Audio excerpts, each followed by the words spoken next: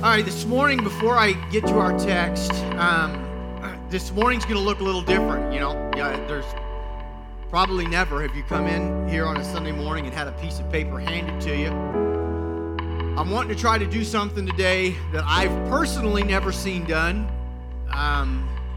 in all my 23, 24 years of being in church.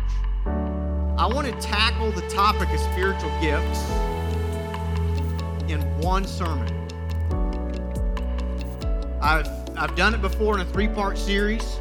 I've studied spiritual gifts as a significant part of my ministry. I've studied them. There are literally books, entire books written on the subject of spiritual gifts. And to try to take the topic of spiritual gifts and condense it to a simple 40-minute message, I'm going to need the help of the Lord to do this morning. But I want to explain why I'm doing it. I want you to understand what is the purpose this morning of me going at it from this way. Have you ever heard the term, you can't see the forest or the trees? What that term means, if you've ever heard it or maybe you haven't, here's what it means. It means where there's this big forest and there's this great big picture that is to be understood. If you get too close to it, all that you can see are the trees that are right in front of your face.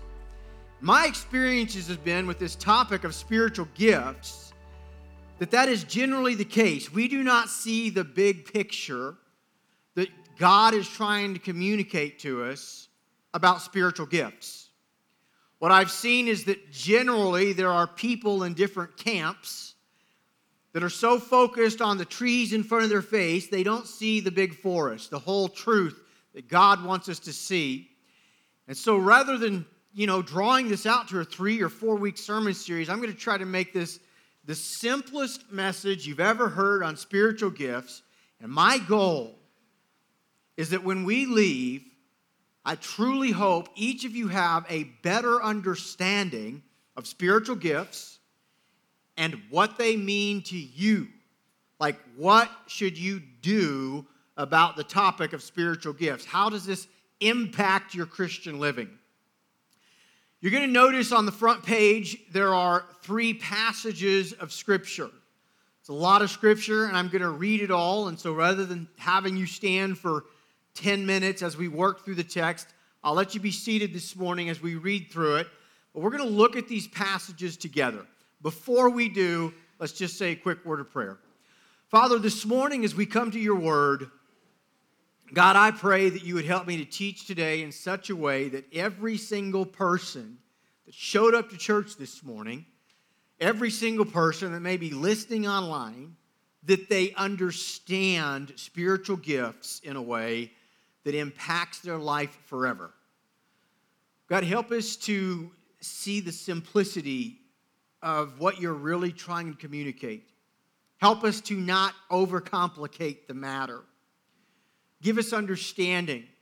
God, anoint me this morning to use my gifts to preach to these people in a way that's clearly understood. Motivate us this morning. Encourage us this morning, Father. Challenge us this morning that each of us might be part of your body. God, I ask it in Jesus' name. Amen. What you're going to notice on, the front page where we have to the church in Rome, the church in Ephesus, the church in Corinth, what you're going to notice is that these passages are very similar. That much of what is being written is basically the same thing, just kind of said with a few different words. Let's start with Romans chapter 12, verses 1 through 8. I appeal to you, therefore, brothers, by the mercies of God, to present your bodies as a living sacrifice, holy and acceptable to God, which is your spiritual worship.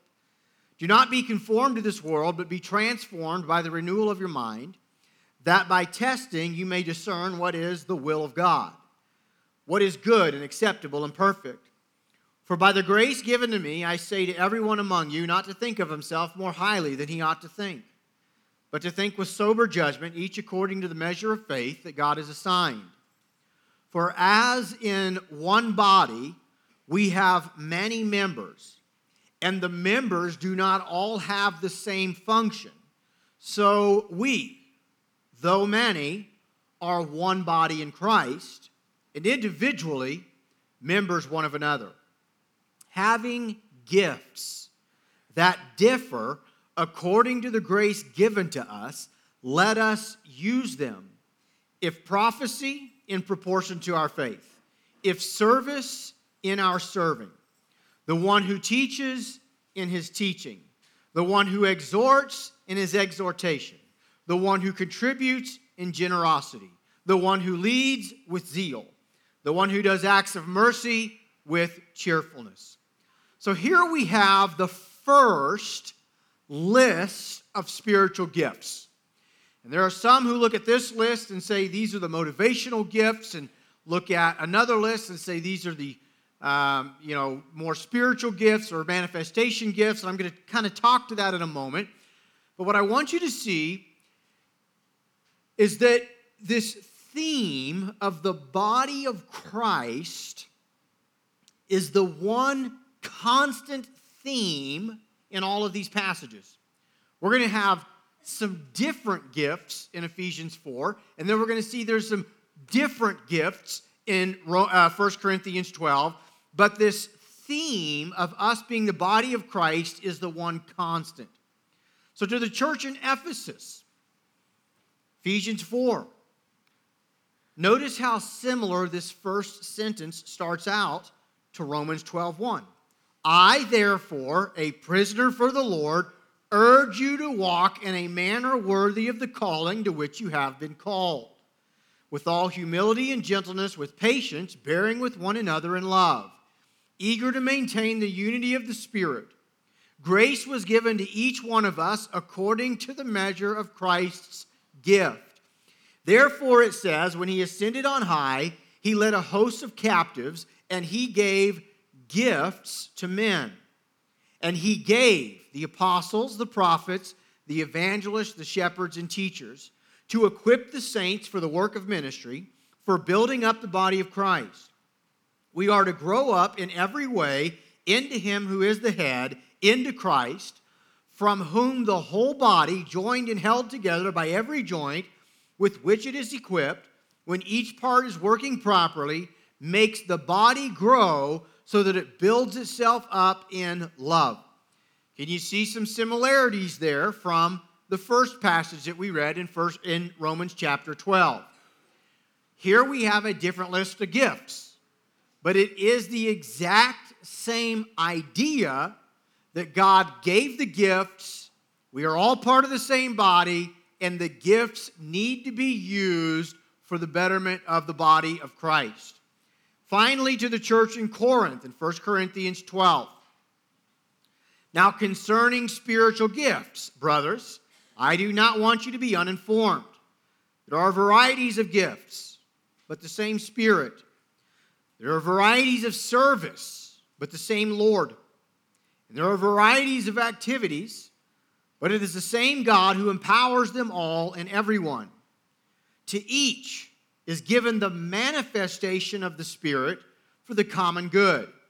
For to one is given through the Spirit the utterance of wisdom, to another the utterance of knowledge according to the same Spirit, to another faith by the same Spirit, to another gifts of healing by the one Spirit, to another the working of miracles, to another prophecy, to another the ability to distinguish between spirits, to another various kinds of tongues, and to another the interpretation of tongues. All these are empowered by one and the same Spirit, who appoints to each one individually as he wills. For just as the body is one and has many members, and all the members of the body, though many, are one body, so it is with Christ. For the body does not consist of one member, but of many. Now you are the body of Christ and individually members of it. Here's what you need to know right now. Those three passages are the primary passages in the Word of God that deal with spiritual gifts. These are them right here. 1 Corinthians 12, Romans 12, and Ephesians chapter 4. What I want us to see, and there's a reason I printed these papers, and I wanted you to have them so you can see with your own eyes. Can you see how similar each of those passages are? And what I want you to consider is how the Word of God was written. It was written by men who were inspired by God to write these letters. It's also important that you understand what it means that they were inspired by God. It does not mean that they went into some trance, blacked out, the Holy Spirit took over their body, and they just started penning papers and woke up, and there it was. It's not what it means. But it means that the Holy Spirit motivated these men to write these things down. And so we have in these three texts something that's very important to understand. All three of them were written by the same man. The same person writing churches, the Apostle Paul. He's writing to churches that he helped establish. The churches have grown, and later in his years, he's writing a letter back to these churches. He's teaching them a few things.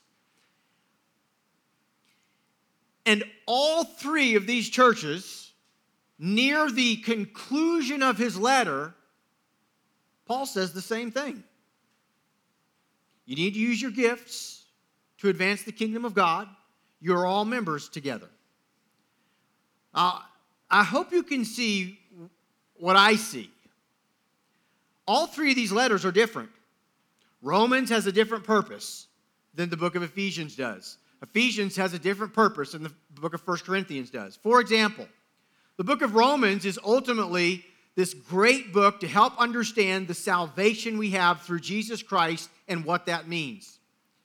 In Romans chapter 1, we find that the whole world is without excuse because even nature itself testifies to God.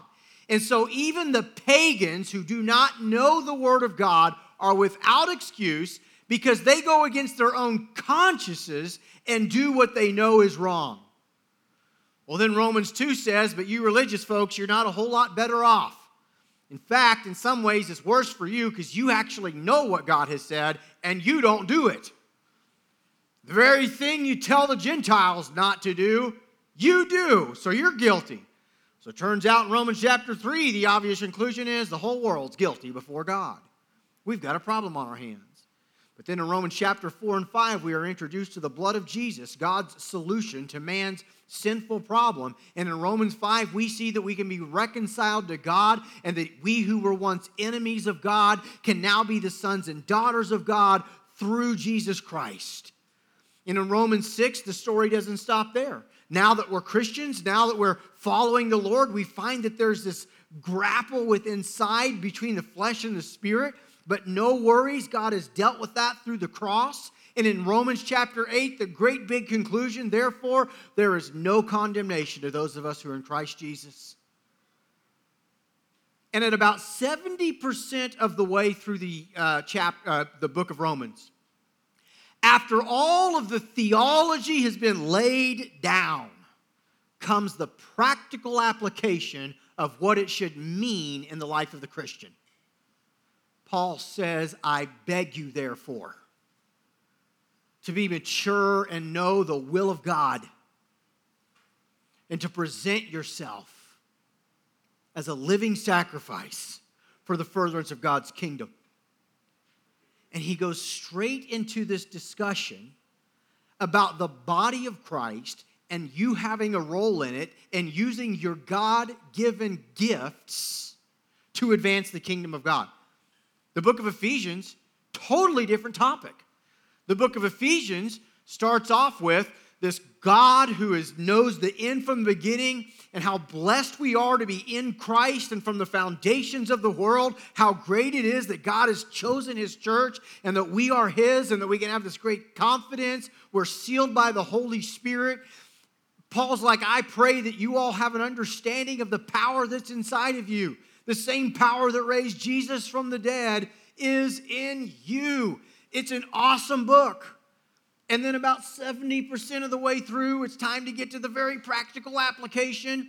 The 4th chapter out of 6 in the book of Ephesians, and guess what Paul goes to? Same exact thought process that he does with Romans. You all need to understand what this means. It means that you are the body of Christ, and that each and every one of you have a role to play, and that the gifts that God has given you are meant to be employed in the church. 1 Corinthians is a totally different book. In fact, 1 Corinthians is really a rebuke. In the church in Corinth, things weren't going very well. Everybody was really high and lifted up and prideful. They thought that because they had spiritual gifts that somehow they didn't have to live a holy life. There was some really wicked sin going on in the church that the Bible says even the Gentiles were disgusted of. And Paul's writing them, and the whole thing's a rebuke. You guys think you're mature, but you're a bunch of children. You ought to be, for the most part, he didn't use these words. This is Joplin's interpretation. But you ought to be ashamed of yourselves. At this stage in your life when you should be mature, you're not. There's divisions against you. You're arguing about this. You're arguing about that. You've got sexual immorality going on in the church. Nobody does anything about it. The whole thing's a rebuke. And then you get 70% through the letter, and Paul says, you know what the conclusion on the matter is, folks? You are the body of Christ, and there is a way you ought to live. And we all need each other, and you need to quit being high-minded over one another and thinking that somebody's more special than the other. They're gifts. You didn't earn them. God's the one that gave them to you, so come down off your high horses and understand, though, that God did give you these gifts to be used in the body of Christ, and unless everybody's using their gifts properly and functioning in the body of Christ, then the body of Christ is not going to be well. He comes to the same conclusion in Romans, 1 Corinthians, Ephesians, writing to different churches. Now that tells us how important this is, that in these letters to the churches, there's this constantly great big conclusion that we need to be using our spiritual gifts. Now there's another reason that I wanted you to see the big picture this morning.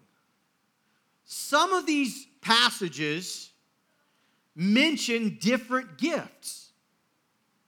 In fact, the gift of prophecy is the only gift that's mentioned in all 3 locations. And here's what I believe. I believe it teaches us something. I believe it teaches us a very important lesson about spiritual gifts. This is probably not some exhaustive list of all the gifts.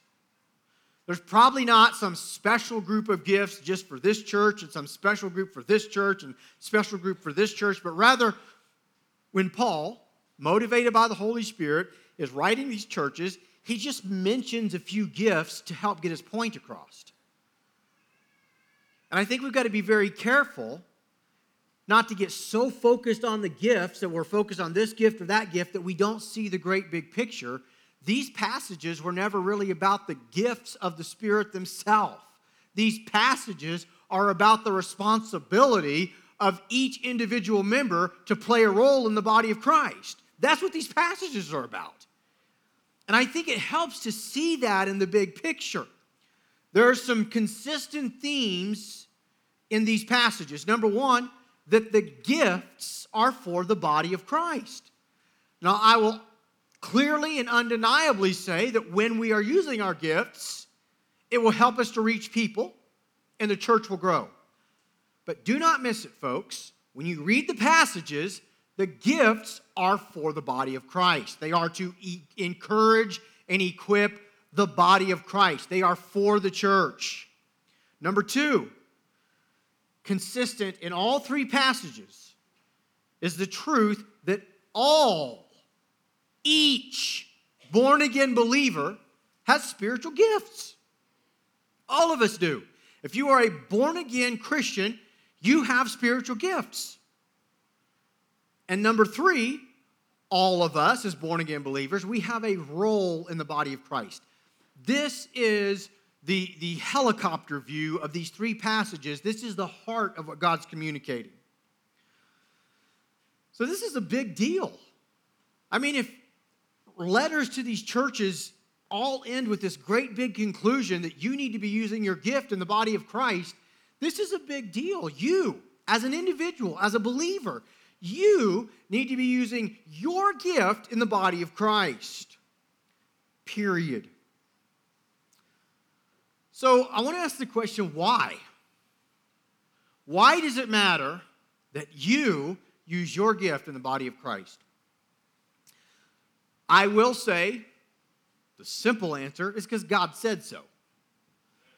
That's the simple answer. And for the mature, that should always be enough. However, most are not mature. Most are like teenagers.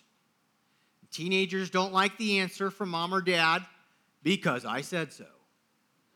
They want some explanation. They want to know why. And parents, would you agree that there's almost always a why? There is a why. It wasn't just some random, well, I decided, but there's an actual why behind the reason you said, we're not going to do it until you clean your room. There's a why behind why you said no. And so I want to consider the why. Why does God say each of us have a responsibility to be using our gift? And I'm going to submit the answer is because God designed the church to be built in such a way that we literally need each other. It's God's design. God did not want his church built in such a way that we could all just kind of be individuals going about our own way where we don't need people in our life. And he built us as individuals to be needed in the life of others. This is why God doesn't gift any one person with all the gifts. There are gifts in your life that you are lacking, and the only way that you're ever going to get what you need in your life as a Christian is to be connected with other Christians who are willing to take their gifts and sow into you. It's God's design. And when we don't participate in God's design for his church, the church suffers. You need to know that this morning. If you are not using your gifts on a regular basis to advance the kingdom of God, listen to me carefully, the church is suffering because of you. That's what these passages are teaching us. Each of us have a responsibility, and when one member hurts, we all hurt. When one member is gone or no longer part of the body, it impacts the entire body of Christ. And so this is why it is so important that you are using your gift. Now I'm going to come back and I'm going to conclude. I'm going to close with your role in the church of God to be using your gifts. Before I do, I want to just give a definition of the gifts. The purpose of this lesson is not to give a thorough, great big explanation of every single gift. But I want to take the time to define them, and you're going to see that for me, I personally see these gifts in two different categories, and I'll explain myself in a moment. But let's look at them together. On the back side of your page, you will see ministry gifts and manifestation gifts. I'm going to explain the difference between them. But first of all, let's just kind of define each gift. Ministry gifts. The gift of evangelism, only mentioned in Ephesians 4, passionately leading others to the saving knowledge of Christ. Somebody with the gift of evangelism has a real heart for seeing people make decisions for Jesus. Someone who's really good at evangelism, truly gifted at it. Whether they're on the stage preaching or whether they're engaged on one-on-one conversation, someone who's really good at evangelism will generally bring people to a point of decision. They're good at it. By the time this conversation's over, there's a choice to be made. We drove to a certain fork in the road that you weren't intending on going to, but here we are. Now you got to make a choice. You're going left, you're going right. Someone that's really gifted at evangelism has the ability to do that, and especially an ability to do that with sinners. The gift of prophecy.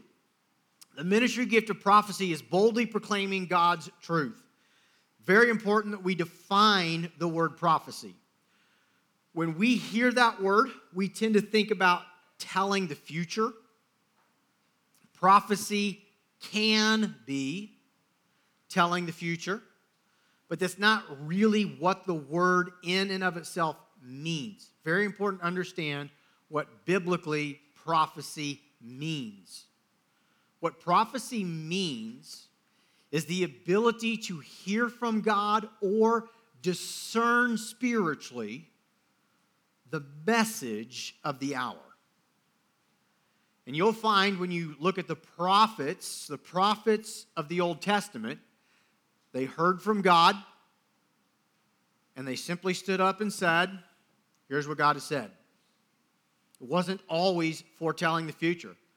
Sometimes it was simply, you all are wicked, and judgment is coming your way, and you better repent. That was the prophetic word as they were connected to the Lord and hearing from God. A.W. Tozer was really a hero of the faith, very respected pastor of the mid-90s. And on this topic of the prophet, A.W. Tozer believed in modern-day prophets and had a piece where he actually wrote about the modern-day prophet and asked the question, where is the prophet at? Like, where have they gone? And this is the way he described a prophet. He said, where's the man who knows how to push through this ticker tape parade and make their way to the front, who can basically boldly proclaim the truth about what's going on? And that's really the gift of prophecy. It's different than teaching, which I'm going to address in a moment. It's different than shepherding. The biblical gift of prophecy is somebody that's in tune with God, the things that God would say to his people or the culture right now, and says something on behalf of God that's very relevant to the people that are listening. And so, boldly proclaiming God's truth in a way that is really in tune with the word of the hour. Teaching. Teaching is making God's word clear with simplicity and accuracy. This morning, in the ministry gifts that I'm trying to function in, teaching is really probably the closest that you would see with this particular message. Trying to teach something that's difficult in a way that is simple for people to understand. And I will say this about the gift of teaching. People who are truly gifted with teaching, when they're functioning in that ministry gift, one of the most rewarding things, if you're a true teacher, one of the most rewarding things is when your students have the light bulb go off. And they're like, yes, I understand now. The teacher who constantly teaches over everybody's head and uses big words that makes everybody feel stupid has no business teaching and is really ruled by pride, not the spirit of teaching. A teacher wants students to learn.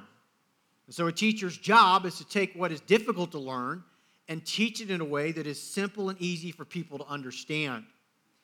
It's important to understand that if you're a teacher, if God's gifted you with that, your goal is to make sure your students are learning with simplicity and accuracy. Exhortation. This is the desire to motivate others to action. It's the desire to lift people up and encourage people. We have the ministry gift of shepherding. This is overseeing, caring for, feeding, coaching, leading. We have the ministry gift of serving. People who have the ministry gift of serving, they just love to help. You'll find that someone who's truly gifted in the ministry gift of serving, most of the time, they don't even care where they serve. They don't care if they're working with kids or teens or, serving food at, a shelter, or they just like to serve. They just want to help. They want to physically do something with their hands and their feet, their time and their life that helps advance the kingdom. And most of the time, they don't care where. They just want a leader, someone who's gifted in administration. They just want a leader to help them figure out where to serve. You're also going to find that most of the time, people who are gifted with the ministry gift of serving, they don't really like to be up on the stage. They don't really want everybody talking about them. They don't want the lights and everything that goes along with having to be up in front of the crowd. They just want to serve, and they want to kind of do so off to the side. The gift of mercy, identifying with and comforting those who are hurting or who are in need. The gift of giving, this is releasing material resources to further the work of the church. And the gift of administration, which is the gift of organizing, administrating, promoting, leading, etc. These are ministry gifts, sometimes called motivational gifts. And they're called that because these are the things that motivate us, that when we do these things, you know, if you're gifted with the gift of teaching, you're going to find that you are motivated to teach. It's in your blood. It's something you want to do. You enjoy it. If God has gifted you with the gift of giving, you're going to find that you are motivated to look at ways to give, look at ways to take your resources and invest them in God's kingdom in places where there's going to be the most fruit. If you're gifted in leadership and administration, you're going to find that you are motivated to find places in your life that you can employ that gift to help others. And so it's important to understand, what is your ministry gift? What is the thing or things in your life that motivates you? And what I want you to see is that these are, I don't even know the word for it, but they're more like personality traits than they are positions. You don't see, for example, preaching as a ministry gift. Preaching is not a ministry gift listed here. But what you'll find is that people who are motivated by the ministry gift of evangelism sometimes use preaching to get their ministry gift out. You'll find that people who are gifted to teach sometimes use preaching to get their teaching out. Or someone who's gifted to be a shepherd uses their shepherding spirit through the avenue of preaching. So preaching in and of itself is not the gift. It's the prophet, it's the teacher, it's the pastor shepherd, it's the evangelist.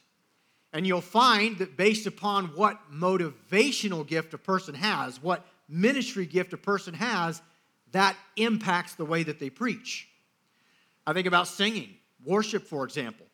Singing is not a spiritual gift. And you'll find that people like our worship leader, Chris Hernandez, you'll find that the things that motivate him, it's not so much singing. It's not like I have to have somewhere to sing, but rather there's a shepherding spirit about him. He likes to help care for people. He likes to, one of the things he's gifted with is administration. And in fact, it's actually one of the reasons that a church our size has a band the size that we have with 3 or 4 different bands and a bunch of moving parts, is because one of his spiritual gifts is this gift of leadership, and he actually loves it. He enjoys building teams and teaching people and building systems. And you'll find that probably at times, Chris will tell you, sometimes singing is just part of the package. Like, it's just, I have to sing because it's part of the package. But the motivational gift, the thing that drives him to be up until 3 a.m. last night, is not, I get to wake up and sing tomorrow. It's the administration and him seeing God use his God-given gifts to advance the kingdom. Now, ministry gifts, there's the important point. Ministry gifts are meant to be used regularly. I would even say possibly daily. Our life routine, your weekly life routine, should be conducive to using your ministry gifts. And knowing what your gifts are will define your purpose in God's kingdom. Some of these ministry gifts are also offices in the church: apostles, prophets, evangelists, pastors, teachers. But knowing your ministry gift will define your purpose in the kingdom. I'm going to come back to ministry gifts. I'm going to explain why I think they're so important. But first, I want to walk through the manifestation gifts, and then I'm going to explain why I call them manifestation gifts. We find all of these in 1 Corinthians 12. We see the word of wisdom. This is wisdom that's given by the revelation of the Holy Spirit. So this isn't just like some guy that's old, that's been around a long time, that's a professor, that's wise. This is like a supernatural word of wisdom where the Holy Spirit supernaturally gives somebody a word of wisdom. A word of knowledge, very similar, but what separates it is that wisdom is more this application of truth. A word of knowledge is a fact. It's when the Holy Spirit would reveal to you factual information that you would not otherwise know had the Holy Spirit not revealed it. The gift of faith, this is the supernatural gift to believe and obey in a specific situation. The gift of healing, this is specific to overcoming disease or recovering health. The gift of miracles, beside healing, things like the dead coming to life or Paul shaking off the viper that bit him at the fire. The gift of prophecy. Now, I believe, based upon the other 8 gifts, that here, this is a specific reference to the foretelling of the future. The discerning of spirits, the revelation of the Holy Spirit to recognize demonic spirits. You have various kinds of tongues. This is the gift to supernaturally speak in other tongues. You have the interpretation of tongues, the gift to understand the one speaking in tongues. Now, when I see this list, here's why I call them a manifestation gifts. For one, in 1 Corinthians 12, it actually uses that word. It says, to each is given the manifestation of the Spirit. It does not use that term in Ephesians 4 or Romans 12. It's important that you understand what a manifestation is. Biblically, the word manifestation, it deals with when the invisible God, whom we cannot see with our natural eye, makes himself known in such a way that we can physically behold him.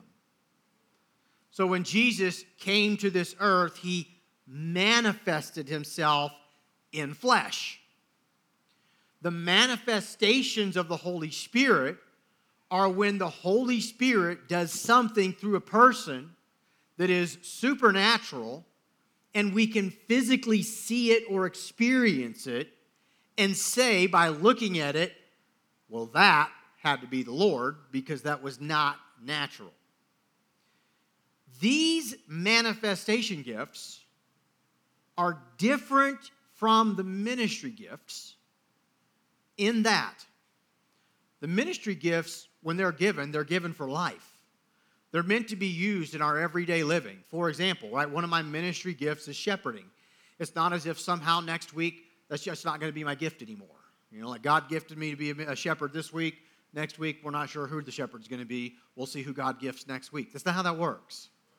You're going to find if God's gifted you to be an exhorter, you're an exhorter. The manifestation gifts, however, come and go as the Spirit wills, and even though the text does not specifically say this, you search it out, here's what you find. The manifestation gifts are in response to need.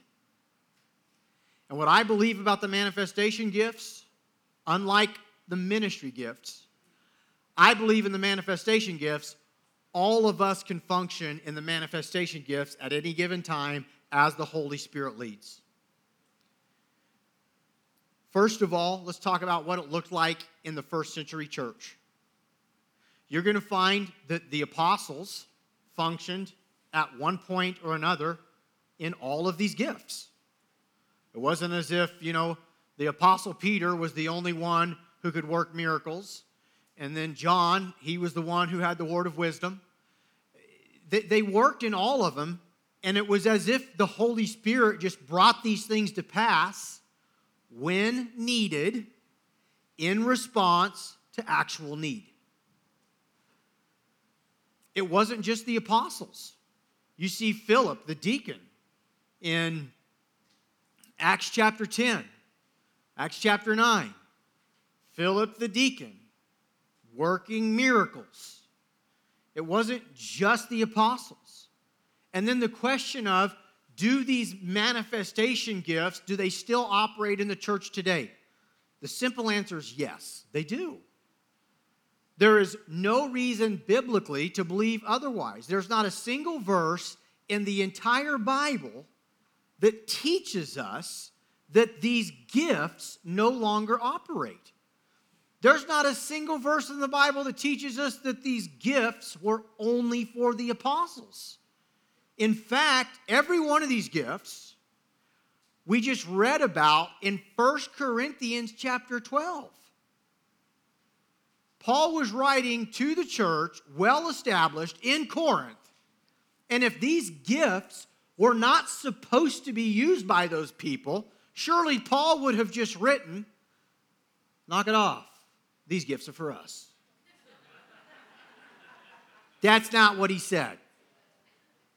He gave them instructions on how to properly use the gifts.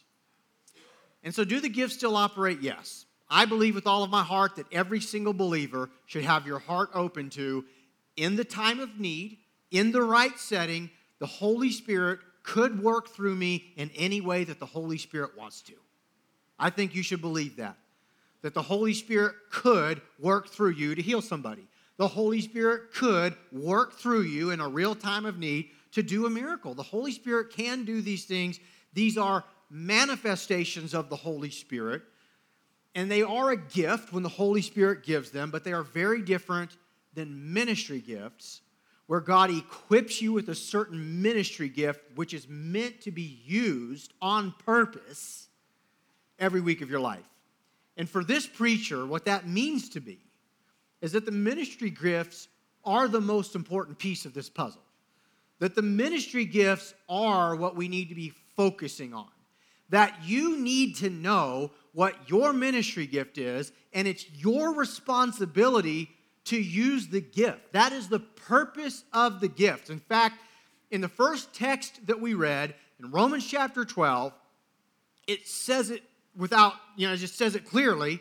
Whatever the gift is, let us use them. Your gift is meant to be used. And it's your responsibility to use your gift.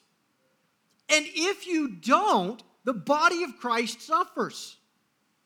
Young people, I want to talk to our middle school students. I want to talk to our high school students this morning. You have a God-given responsibility to use your spiritual gifts now.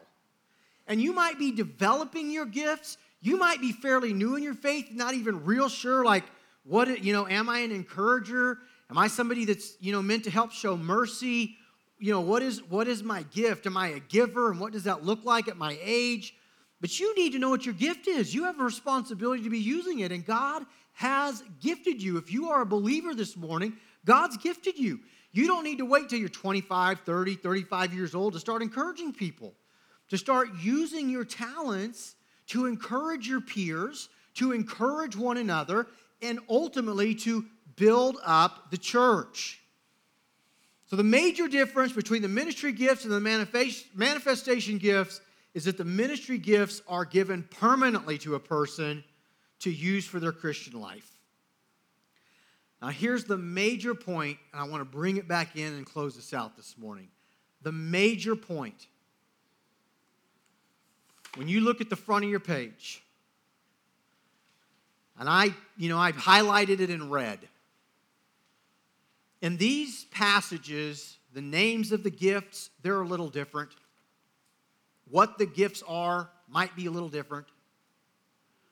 But one thing that is the same in all of these passages is that it's not so much about the gifts, it's about the body of Christ. That's the point that Paul's trying to make. You're part of the body of Christ. And because you're part of the body of Christ, you have a responsibility to be involved in it. You have a responsibility to be using your gifts to advance God's kingdom regularly. So what does that look like? And this is what I want to close with. I want to close with the answer to the question, where do you use your gift? How do you use your gift? When do you use your gift? Can we agree that surely if we're actually meant to use our gifts regularly, and all of us are to be using our gifts, surely this can't mean during the couple hours we meet once a week for corporate worship. Can you imagine a scenario where of all 250 folks out there, can I get a hand of all the exhorters? Okay, each of you get 60 seconds. Go. Imagine trying to do that to my teachers, right? All 20 teachers, you each get 2 minutes, nothing more. Obviously, the context of using your gift in the body of Christ is something other than everybody doing it during the hour-and-a-half church service. So when do you do it? Where do you do it? How? I want you to follow me and sincerely consider what I'm about to tell you. For thousands of years, the world existed in a way that is very different than the world we know. There were no cell phones. There were no computers, TVs, emails,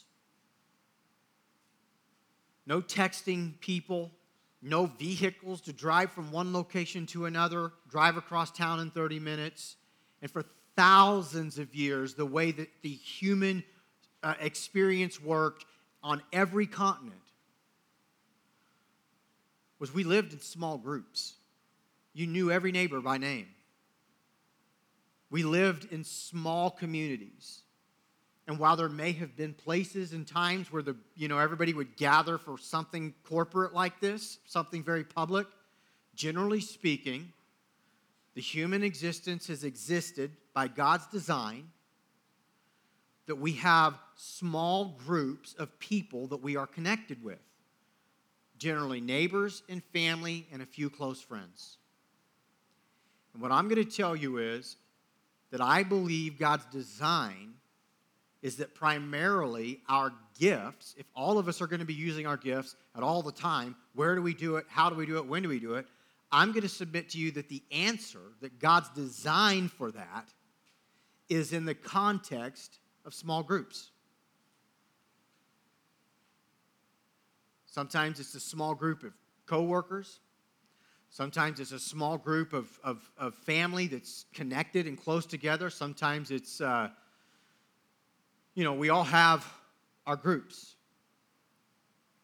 Here at the Well, the option that we have to try to facilitate that, we call them life groups. But what you're hearing this morning and discovering is that the real secret of life groups, the real motivation of life groups here at the Well is not simply to have life groups, because life groups is the cool thing. It's not. We've never been that way.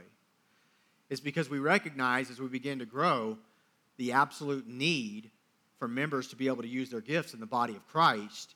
And so we wanted to start being intentional about creating opportunities for people to do that.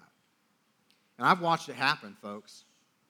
I think about a couple years ago in the Wilkes life group, man, we had people that opened up and shared, their hurt and their pain and their past trauma. And then we had people within the group that are coming around with encouragement and showing mercy and showing love and showing grace. And we ended up with somebody baptized there. We ended up with some grandkids that gave their heart to the Lord that were just part of that meeting watching that.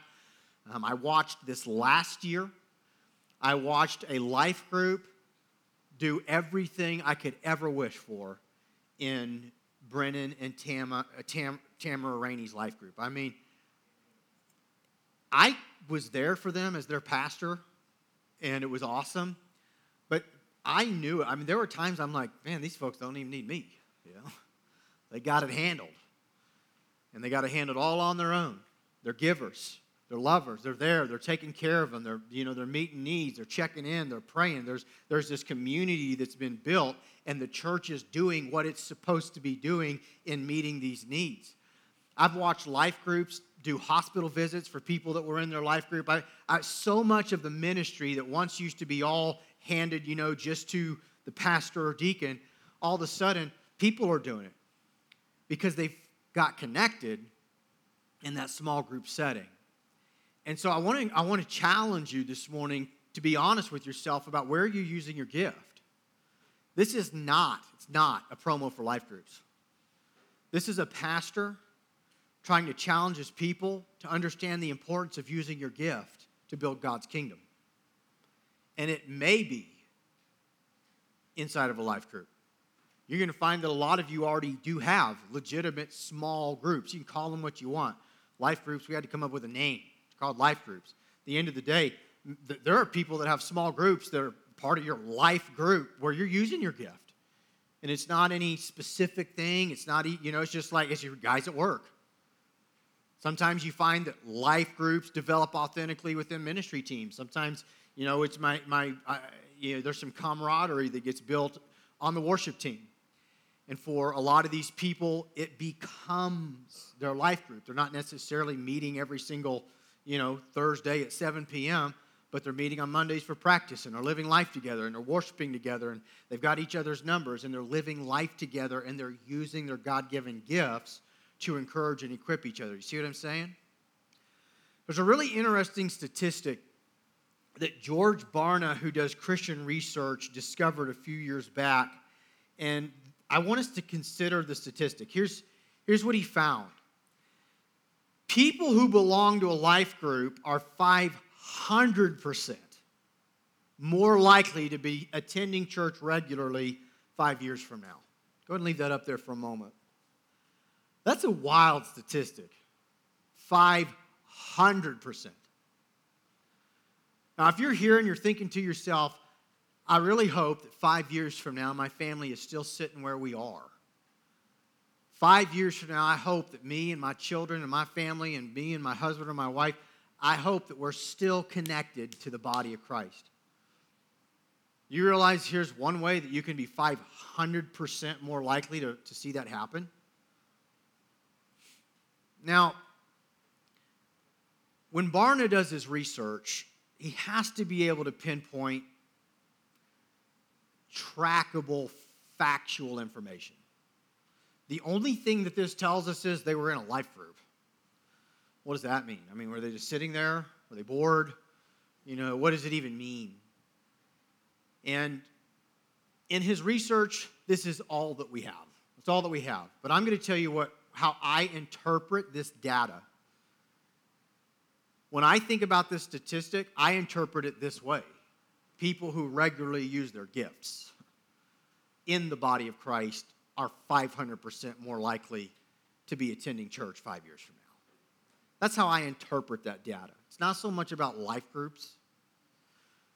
It's about using your gift. And you'll find there is absolutely nothing more fulfilling in the Christian life than using your gifts to help people. Than using your God-given gifts to encourage people, to advance the kingdom.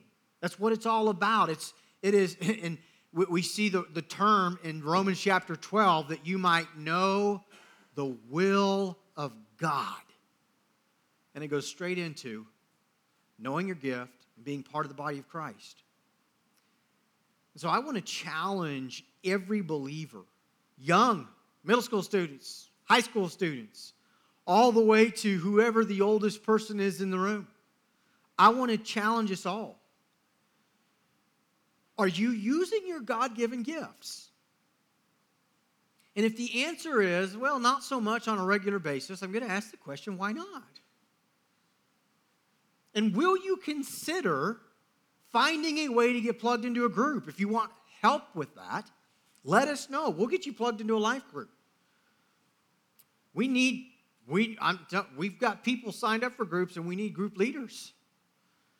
I want to encourage you to consider opening up your home and hosting a group once a week where you guys get together, you pray together, you study the Word of God together, you encourage one another, you use your gifts to just help one another as you work through life together.